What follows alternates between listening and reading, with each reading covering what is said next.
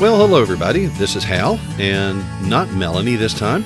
I want to welcome you to another episode of Making Biblical Family Life Practical.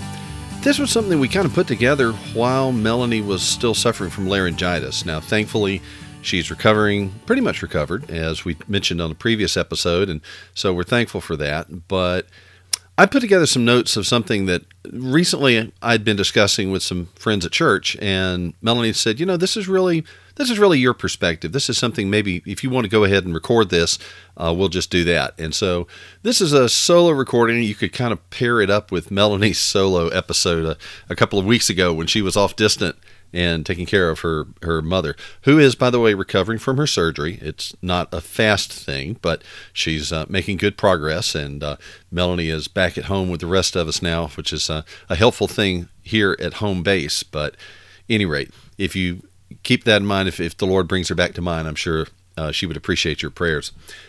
So anyway, I was sitting at church a couple of weeks ago, and just a word, our church has got a few distinctives. One of them is that we have lunch at church every single Sunday. It's something that we've just done because we figure that it kind of helps build the life of the body, that it's something where the families are spending time together, not sitting in the pew listening to sermons or singing hymns, but just interacting together. And I think it really does build a good family relationship within the church body. So at any rate, we're sitting around at lunch on Sunday. I'm sitting with 3 or 4 of my dad friends, We're all fathers. We all got fairly large families. And the conversation, somewhere along the line, we got to talking about things that our kids have done that just left us shaking our head. And the kind of thing. If you've got kids, particularly if your kids are out of diapers and are self-mobile and have reasonable levels of curiosity, we've all experienced this. There was a cartoon in the old Calvin and Hobbes series that I have always treasured. Calvin is in the living room by himself, and he's driving nails into the top of the coffee table. And his mother comes in and just loses it, and she says, "What in the world are you doing?" And he looks up and blinks, and it's like the little thought bubble over his head as a little pop kind of thing.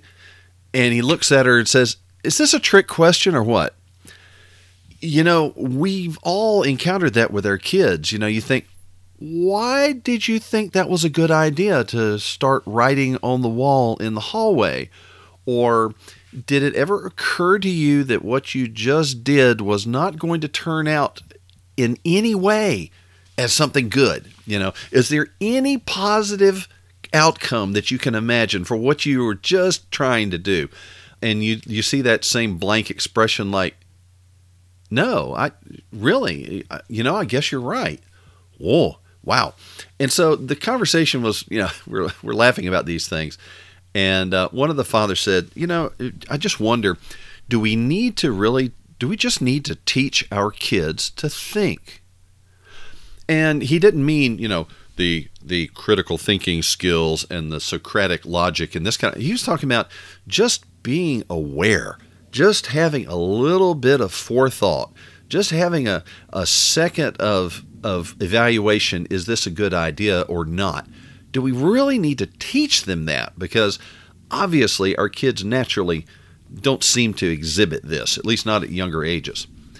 And so I thought it was a good question and put a little bit of thought into it. We had some more discussion, but really truly that is a pretty common thing, isn't it? That people are we have this wonderful gift of intellect that God has given us. I mean, humanity is just incredibly blessed. The exceptionalism of humanity, I think, is a wonderful thing. And yet at the same time, with all of our intellectual gifts and our reasoning ability, how often do we just kind of stumble through life and don't think? We don't reflect. We don't anticipate sometimes. And things continually happen that we say, "Oh, that was stupid." But why couldn't we avoid these problems? Why couldn't we have at least said, what, rather than stepping over that, maybe I should pick it up? That kind of logic. And, it's not just our kids. Our kids are just kind of ourselves writ large. Have you ever felt that way? I remember with our first child, so often when he was a baby, and I was thinking, what? I know exactly how he feels, and I have learned not to squall and kick my feet and to fuss like that, but I know precisely what he's feeling, and I just express it differently. He doesn't have a filter. He hasn't been trained. He can't hide it. Well, at the same time, sometimes our kids are just exhibiting their mom's or their dad's thoughtlessness, stupidness, inattentiveness, however you want to describe it. And when I say thoughtless, I don't mean the word often thoughtless. We think a person who's so self-centered that they have no perception of another person's cares and they're just awful people. And I don't mean that. I mean the lack of thinking, the thoughtlessness that doesn't, is not aware of the surroundings or the situation and stumbles into things. That's a common thing. So, is this something that we need to teach? Well, I think that just experience in nature would suggest that it's something that ought to be taught. Now, whether we have to, whether it's something that they can stumble along and bang into things often enough that maybe the light will begin to dawn. But then, the nice thing about parenting and discipleship and teaching is that you can shortcut that developmental process. You don't have to say, go out and invent the wheel yourself. No, let me show you. This is a wheel. Now, what can we do with a wheel? Well, by the same token, maybe eventually they'll have enough hard knocks that they'll learn some sense, if you will. But why not share wisdom with them when they're young so they can build on wisdom rather than having to reinvent all of this along the way? So, yeah, I would make the case that it's a good thing to think about with your kids, not just for their own good, but for your own peace of mind. There was a cartoon that I see online sometimes that I won't mention the name because, frankly, some of the language is regrettable. The humor is fun, but occasionally there's some language issues, and I just don't want to promote that or offend anyone. But they have a cartoon. It's like a one panel where the child is sent to look for something, and the child walks into a room which is basically an empty box. There's nothing, literally nothing in this cube except like a playground ball, a big green ball in the middle of the room. Nothing else. No carpet, no windows, no furniture. Nothing is in the room except this green ball in the center. And the child walks in and stares around the room about 12 inches above the surface of the top of this ball and says, "I don't see it. It's not here. There's nothing here." And I read that and I just shake my head saying, yes, that is our experience. We send a child to get something. We say, "I want you to get me pick something." Your car keys usually have a place they live. But let's say you left a tool upstairs where you were fixing the sink in the bathroom. Say, "Look, would you go get my pliers? They're on the sink in our bathroom." And they trot off. And then they come back an unconscionably long time later. They come back an incredibly long time afterwards with their hands empty. And they say, "It's not there. I couldn't find it. I didn't see it at all." What do you do in that situation? Well, we'll talk about that. We'll come back to that because that's a common thing.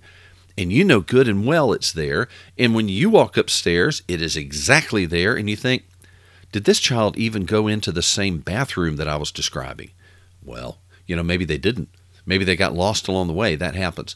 But at any rate, well, let's save that for a little bit. Now, there are some things. Everything, comes back to biblical examples. And I think that we do need to be thoughtful. We do need to reflect on things. The Apostle Paul said in the second letter to the Corinthians, you should examine yourselves as to whether you're in the faith. Test yourselves. The Greek philosophers said that the unexamined life is not worth living. I disagree. Life is a gift from God, and it's worth living whether you examine it or not. But Paul says right here, we should examine ourselves. And in all four of the Gospels, now that should be like a highlighter stroke right there. Something appears and is recorded in Matthew, Mark, Luke, and John, all four of them, that must mean something significant. Jesus quotes the prophet Isaiah against the people. saying that seeing they do not see, and hearing they do not hear, nor do they understand. That same passage shows up in the book of Acts. It shows up in the letter to the Romans. Jesus is talking about spiritual blindness, okay? He's talking about people that you can give them the truth of God and it just bounces off their heads because their hearts are darkened. It says in Romans that their foolish hearts are darkened and they don't even hear it. It's spiritually discerned and the natural man cannot receive it. But, there's a physical blindness. There's a blindness in the tangible world as well as the spiritual. Gosh, here's one that gets after me. This one that really bugs me. You send the kids up to clean their room, and what do when they start cleaning the room? Mine seem to invariably go to the farthest corner from the door. And they start cleaning in the farthest corner of the room. And anything that needs to go downstairs, laundry or books that need to go back in the bookshelf, whatever, they pile it up in the doorway, I guess because they're thinking, that way when I get ready to leave the room, it'll be right there. What happens is if they don't finish, you end up with a very clean corner 15 feet away from the door, and yet there is a mountain, a huge speed bump of everything in the world right in the doorway that you have to step over to even get in there to go to bed. Why? Okay, that's an example of this kind of thing. Another one that we see sometimes is we send a child out to put something in our van. Okay, we travel a lot. We have a trailer that we pull for a lot of things, but there's other stuff that needs to go into the van. And we'll say, hey, would you go put this in the van for me so we don't forget it on the way to church or whatever it is. And when I come out to the van, where do I find it? I find it sitting in the driver's seat. Or in the one space where we always set the briefcase with the computer in it, that's like a reserved space. Why would you put something right there?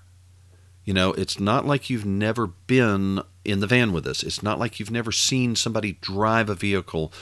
What in your mind made you think, I know, I'll put it right there in the driver's seat?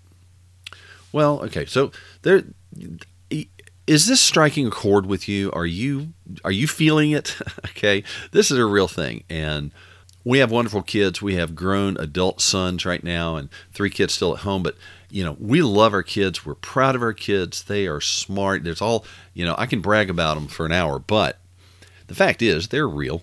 They're human beings, just like mom and dad. Unfortunately, they inherit not just our hair and our eye color. They also inherit some of our quirks and some of our failings. And that's part of how God helps us to grow in grace as we help our children navigate the same issues that we have trouble with ourselves. Isn't that something that's just like sanctifying all over, right? So how are we going to deal with these kind of things? If we're going to teach our kids to be more thoughtful, more careful, more considered in their actions and their thoughts and whatnot, how are we going to approach that? Well, let's talk about that after the break. But I want to say right here, we are pleased and we are proud to have sponsorship from a really special movie that's coming out this Thanksgiving. So I want to encourage you. Let's hear from our sponsor, and then we'll be right back. Hello, neighbor. This Thanksgiving, It's a beautiful day in this neighborhood, a beautiful day for a neighbor. Please won't you be my neighbor? it only takes one person We are trying to give the world positive ways of dealing with their feelings. Yeah? Like what? to inspire a world of kindness. There are many things you can do. Based on the true story of the friendship between Mr. Rogers and a cynical journalist. You love broken people. Like me. Sometimes we have to ask for help, and that's okay. Starring Tom Hanks and Matthew Reese. I think the best thing we can do is to let people know that each one of them is precious. A beautiful day in the neighborhood. Rated PG. Parental guidance suggested. In theaters November 22nd. For tickets and showtimes, go to resources.abeautifulday.movie.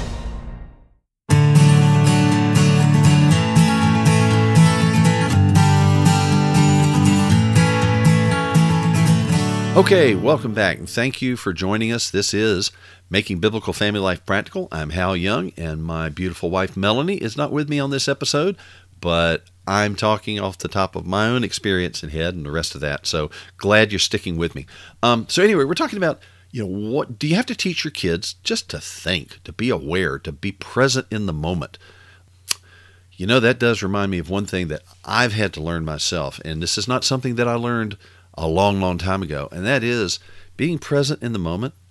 I work from home, and I spend all day long looking into my laptop. This is my desktop. This is my communication network. This is my reference library. This is the office to me. And also when I take a break, this is the movie theater, the music library. This is my entertainment. It's very easy to just spend all day with the nose stuck into the screen. And sometimes I've found if I'm not very careful and very aware of myself, I can end up overlooking my family who is right there present with me. When a child comes up and speaks to me while I'm working, because I'm working from home, they can talk to me and I can have a conversation with them because I'm a man. I have this fantasy that I can multitask. Isn't that cute? No, we can't. Moms are wired to do that. They do that wonderfully. We men are such linear thinkers. We have the gift of focus, and we are so focused on whatever we're doing that we can let those children talk to us or our wife talk to us, and we can have what sounds like reasonable responses which did not go through the center part of our brain whatsoever. They just were like an outer skin of our brain that answered on our behalf. We need to be very cautious about that. We need to be aware of people that are there in real life, IRL, and when our child speaks to us, when our mate speaks to us, in any of those situations, to break off for a minute, make eye contact and say, yes, dear family member who is right here at arm's length from me, what can I do for you? Really connect with them. That's an important thing. And I think we dads in particular really drop the ball way too often on that. Okay, but we were talking about teaching your kids to think. Let me give you another clue here. Some of these things are big help to us too. Because, I have found myself in many situations, I think we all have, when you're driving along a familiar route, you're on your daily commute to work, or you're making a run to the errand that you do 12 times a week. And have you ever, suddenly a light opens up in your head and you say, you know what, you've been driving for 15 minutes and you haven't seen a thing around you. You think back and I can't remember anything from the last 10 miles. That's a little scary, isn't it? And yet, don't we do it all the time? We go on muscle memory. We have the monitoring systems turned on and we're kind of on autopilot and our brain is somewhere maybe it shouldn't be right at the moment. So when we think about these tools, these skills, these tricks or hacks to help our kids to be more effective in their thinking, some of these are useful for us too. Okay, so let's talk about this. All right, well, we talked about cleaning. I was just thinking about this the other day because Thanksgiving's coming, family's coming. We got a lot of cleaning to do. One thing we found out, we didn't know this starting out, but when you take a normal family home and you have an extra large family, that puts a load on that home. And when you run an exclusive private Christian school inside that home, that's what homeschooling is. For us, we have a private school right here. That takes a toll on the household. And then let's open a business, not just a business, but like one that does manufacturing and assembling and shipping and logistics and all this.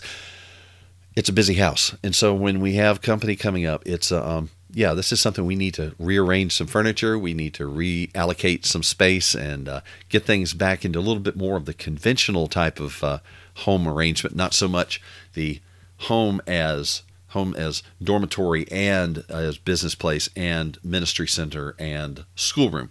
Okay, so we're looking at this cleaning, and we have this tendency. Our kids do it. We guys do it. We say, the wife looks at us up from her bed of sickness when she's got the flu, and she said, "Could you just clean the kitchen?" You say, "Sure, dear. I'm going to serve you." And you run down to clean the kitchen, and what gets our attention sometimes is not the sink full of dirty dishes.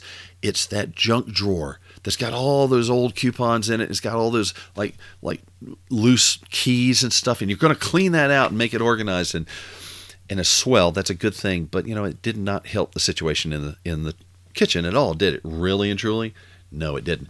Well, I learned a tool back when I was working in industry called Pareto analysis. Now, Pareto was an Italian, I can't recall if he was an economist or an industrial engineer, somebody in that area. But at any rate, the basic tool. Now, if you're doing this in a manufacturing environment, there's mathematical tools and there's formulas and there's a whole, you can do this whole technical thing. But the principle is very simple. And that is, if you've got 5 things that need attention, they may be 5 things that are causing a problem or 5 potential causes or just 5 things that need to be done. Look at those. Do triage, as the military people, or as the medical folks say. Do a triage and say, what is the most important thing on this list? Or what is going to have the biggest impact first? So, like, you walk into your children's room, and the room is a mess. But you notice that the first thing you see coming in is it looks like the chest of drawers has exploded into the floor. And the floor is full of laundry mixed. It's clean, it's dirty, it's folded, it's unfolded. And that seems to be like half of the mess. Now, yeah, there's too many books on the bedside table, or somebody left a glass and a plate over there next to their lamp or something. You see other things that need attention. But think, if I have 10 minutes, if I have a half hour, what's going to make the biggest difference? We're going to rank them that way. That's what a Pareto analysis does. And so you might say, okay, the thing's going to make the biggest difference here is get all these clothes sorted, send them to the washer, put them in the drawer, wherever they go, but get them out of the floor. That will make a big difference right away. And teach them to look for the thing with the biggest impact and to address that first, okay? So that's one thing you can do. Here's another thing too. Sometimes we just need help breaking down a task. And I saw this a lot when I was working as an engineer, when there was a problem out on the manufacturing line, and the operators and supervisors would sometimes sort of panic, and they would go and start changing controls on the machine just like willy-nilly, thinking maybe I'll hit it lucky, maybe I'll hit it right. But really, if you look at a big task and say, I need to do one thing first, let me just focus on getting one thing and getting it done right, and then I'll go to the next thing. So you may need to do that with your kids, to say, look, I know you need to clean your room. All right, let's get the clothes up first. All right, when you're done with the clothes, then let's get all the books back on the shelves. And when you're done with the books, then let's take these dishes back downstairs where they belong. And just give them a bit by bit, piecewise type of thing that they can do. Help them organize a task, okay? That's an important thing. Another thing too, I remember reading a book when I was in high school. I think the title was Brass Pounder, if I'm not mistaken. That's an old term for a railroad telegraph operator. Okay, back in the days before telephones, the railroads depended on telegraph operators every few miles down the line. They had little stations out in the country where nobody ever stopped there, but they needed a telegraph operator there to pass messages to trains as they passed by, or to set signals. So this young man got a job working as a telegraph operator, and he sent a message up to his boss that, one of the signal lamps is out. I need to get some green lenses for these indicators.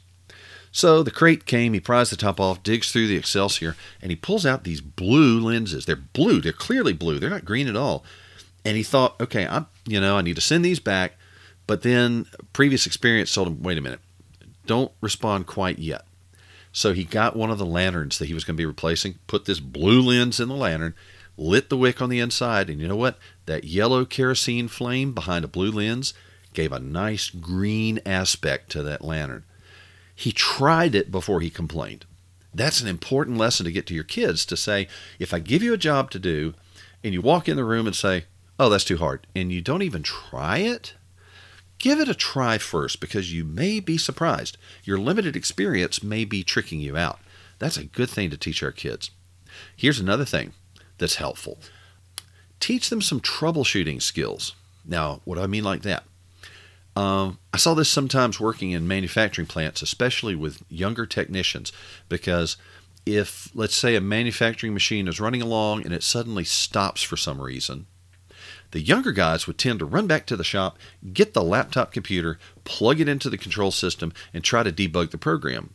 But you know what? The program, once the machine was up and running, the program was very rarely the problem. What was usually the problem is you lost power somewhere, you blew a fuse, a relay didn't open or didn't close properly. There's something out there, and the older technicians would go out and they would start at the beginning. Okay, before this machine runs, there has to be power. Is there power?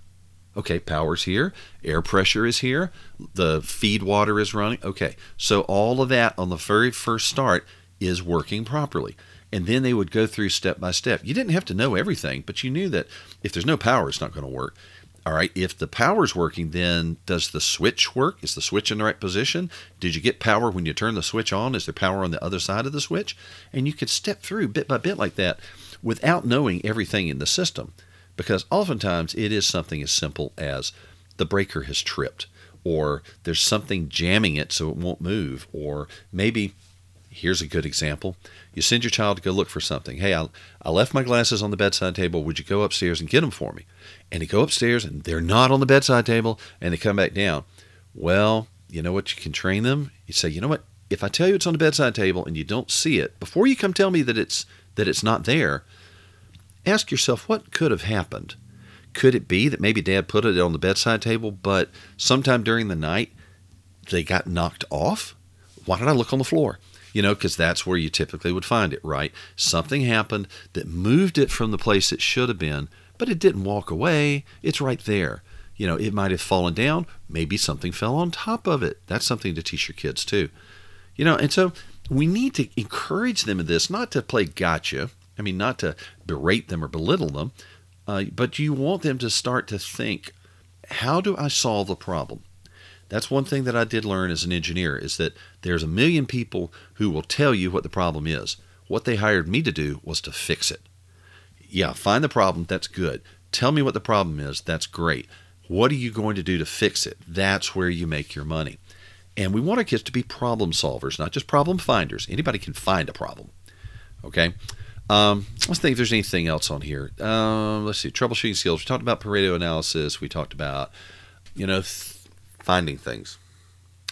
Melanie had to teach me this because, like my mother, Melanie is the person who knows where things are.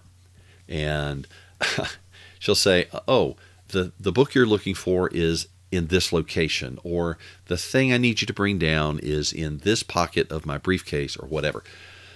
And oftentimes I would go look for it, and I'm just as bad as the kids. I'd look for it, and even if I looked around a little bit, still I wouldn't find it, and I'd come back and tell her. And she often told me, kind of chidingly for a time, if you don't believe you're going to find it, the likelihood is you won't. I had a case of that just this morning. We bought some coffee the other weekend, and I was looking around the cabinets and couldn't find the new can.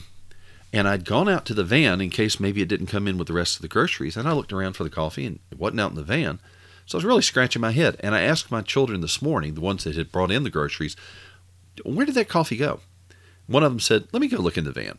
Well, she brought it back because she remembered that coffee was in a grocery bag pretty much by itself. And you know what? I had gone out. If I had brought the groceries out to the van, I probably would not have put that can in a bag. I probably would have had the can loose, and so I walked out to the van and I looked around for a can of coffee. I wasn't looking for a grocery bag, and that's my fault. That was my failure. But to teach your kids to say, look, if Mom says a thing is someplace, or if I say a thing is someplace, give us the benefit of the doubt. Don't go up there convinced that we're wrong unless you really have evidence. But instead, go give it an honest try. Try to imagine finding it. Try to imagine that you will find it, that it's going to be there, it's going to be nearby, it's not going to be hidden, it won't have been stolen or walked away or anything else. If you believe that it's there, the likelihood is, if it's there, you're more likely to find it. Okay? Now, if it's not there, all the believing doesn't make a difference. But how often do we find, and that's a question. Somebody might ask, well, my child cannot find things. What do you do then? Great question. Well, what I started doing, and I find this is very effective, I'll send a child, say, here, would you go get me this, whatever, give them an object, say, I need this little box that's on the workbench out in the barn. They go out, they come back, oh, I didn't see it, it's not there. So you know what, I know it's there because I put it there yesterday. Let's go look together. And then I take them with me, and we walk out there together, and I'll walk into the barn, and I look at the workbench, and I say, oh, what is this? This is a little box. It's right there, you see, to the right of the window, like I told you. There it is. Is that a little bit, is that teasing them a bit? Yeah, it is, because I do want them to think and to succeed at this, not to just, stumble around and find the nearest excuse and hit the silk and jump out. I want them to figure out where their problem is and be the person who has the solutions. So yeah, walking them through, and that, this is your opportunity to talk them through, to say, I remember putting it here. That's why I sent you here. But you know what? What could have happened? Could it have been knocked off? Might it have fallen into a different container? Let's walk through this a little bit, do a little bit of detective work, and find what happened to that small box. And that is a way to teach them. You know what? That's how Jesus trained the disciples. Think about that. When Jesus discipled his disciples, he didn't give them a textbook and give them pop quizzes on Friday. What he did is he gathered them around. He did his business and explained it to them. He would preach and he'd teach the crowds, and he'd turn and say, "Do you understand this?" And he would explain the parables to them, or they'd ask him questions and he'd answer. And then after a time, he started saying, "Okay, now you go out and do it. And when you come back, we'll talk about it." And so he sent them out preaching and healing the sick and all. And when they came back, he said, "All right, what did you see? What was your experience?" And they talked it through. And then he said, "Okay, now go and do likewise. You now go and do this." Okay? And we can do that. That's an approach we tried to take with our own children as they're moving into the adult years in particular, to say, bring them along with you, take them with you when you go to pay your property taxes. Take them with you when you go to pick up your license plate at DMV or whatever, and talk to them about the process so that when they're a little bit older, you can send them. Let them go do it. That's what we did with our son who just went off to college this year. He got his first car. Nice chain of events we won't go into right now, but he needed to get the license plate and registration moved over for himself. But you know what? I knew that at his age he was able to do this. And we had talked about this, and I said, look, you need to go see him at DMV. The license plate bureau is right there inside the building, and this is the documentation you'll need. Take your proof of insurance, take your title, take your bill of sale and all the rest of that, and you need some ID, and then just go. And it'll cost you about this many dollars, take this much money with you, and give me a call if you need help. And off he went. And you know what? Not a hitch. He got what he needed. He handled it perfectly. That is what we want our kids to do. That's what we want our kids to be, capable adults when they reach adulthood, and I don't mean 35. Okay? So we got to be training them. And you know what? If it's a hallmark of an adult that he has a little bit of common sense, a little bit of thought to what's going around him, a little bit of awareness of the situation he finds himself in, then that's what we got to train our kids to do, to be aware, to think things through, to solve problems, to trust that there is a solution and they are capable of finding it. That's what we want for our kids. So I hope that's helpful. I mean, I think we all have had this experience and probably have experienced it ourselves, find ourselves doing dumb things, but there's a way. There's a way to get better at this, and I hope that that's encouraging to you. Okay? Look, I do appreciate you joining me here for this episode as we talk about biblical principles in family life. And you know what? So much of family life comes back to the grace of God in understanding how God works in our lives and how to apply scriptures in your daily life and how to draw greater principles from them than just the bare commandments, as important as those are.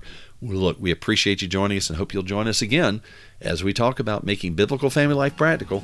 On behalf of Melanie, who's not here, and also myself, I'm Hal, and we hope to see you again soon. Thanks so much. Bye-bye. You've been listening to Making Biblical Family Life Practical with Hal and Melanie Young. If you found this program interesting, challenging, and encouraging, why not join us on the web at halandmelanie.com. That's HALANDMELANIE.com. Or follow us on social media. You can find us on Facebook at Facebook/HalAndMelanie or Facebook.com/RaisingRealMen. This program is a production of the Ultimate Homeschool Radio Network. Join us next week when we'll be back to talk about making biblical family life practical. Until then, thank you and God bless you for listening.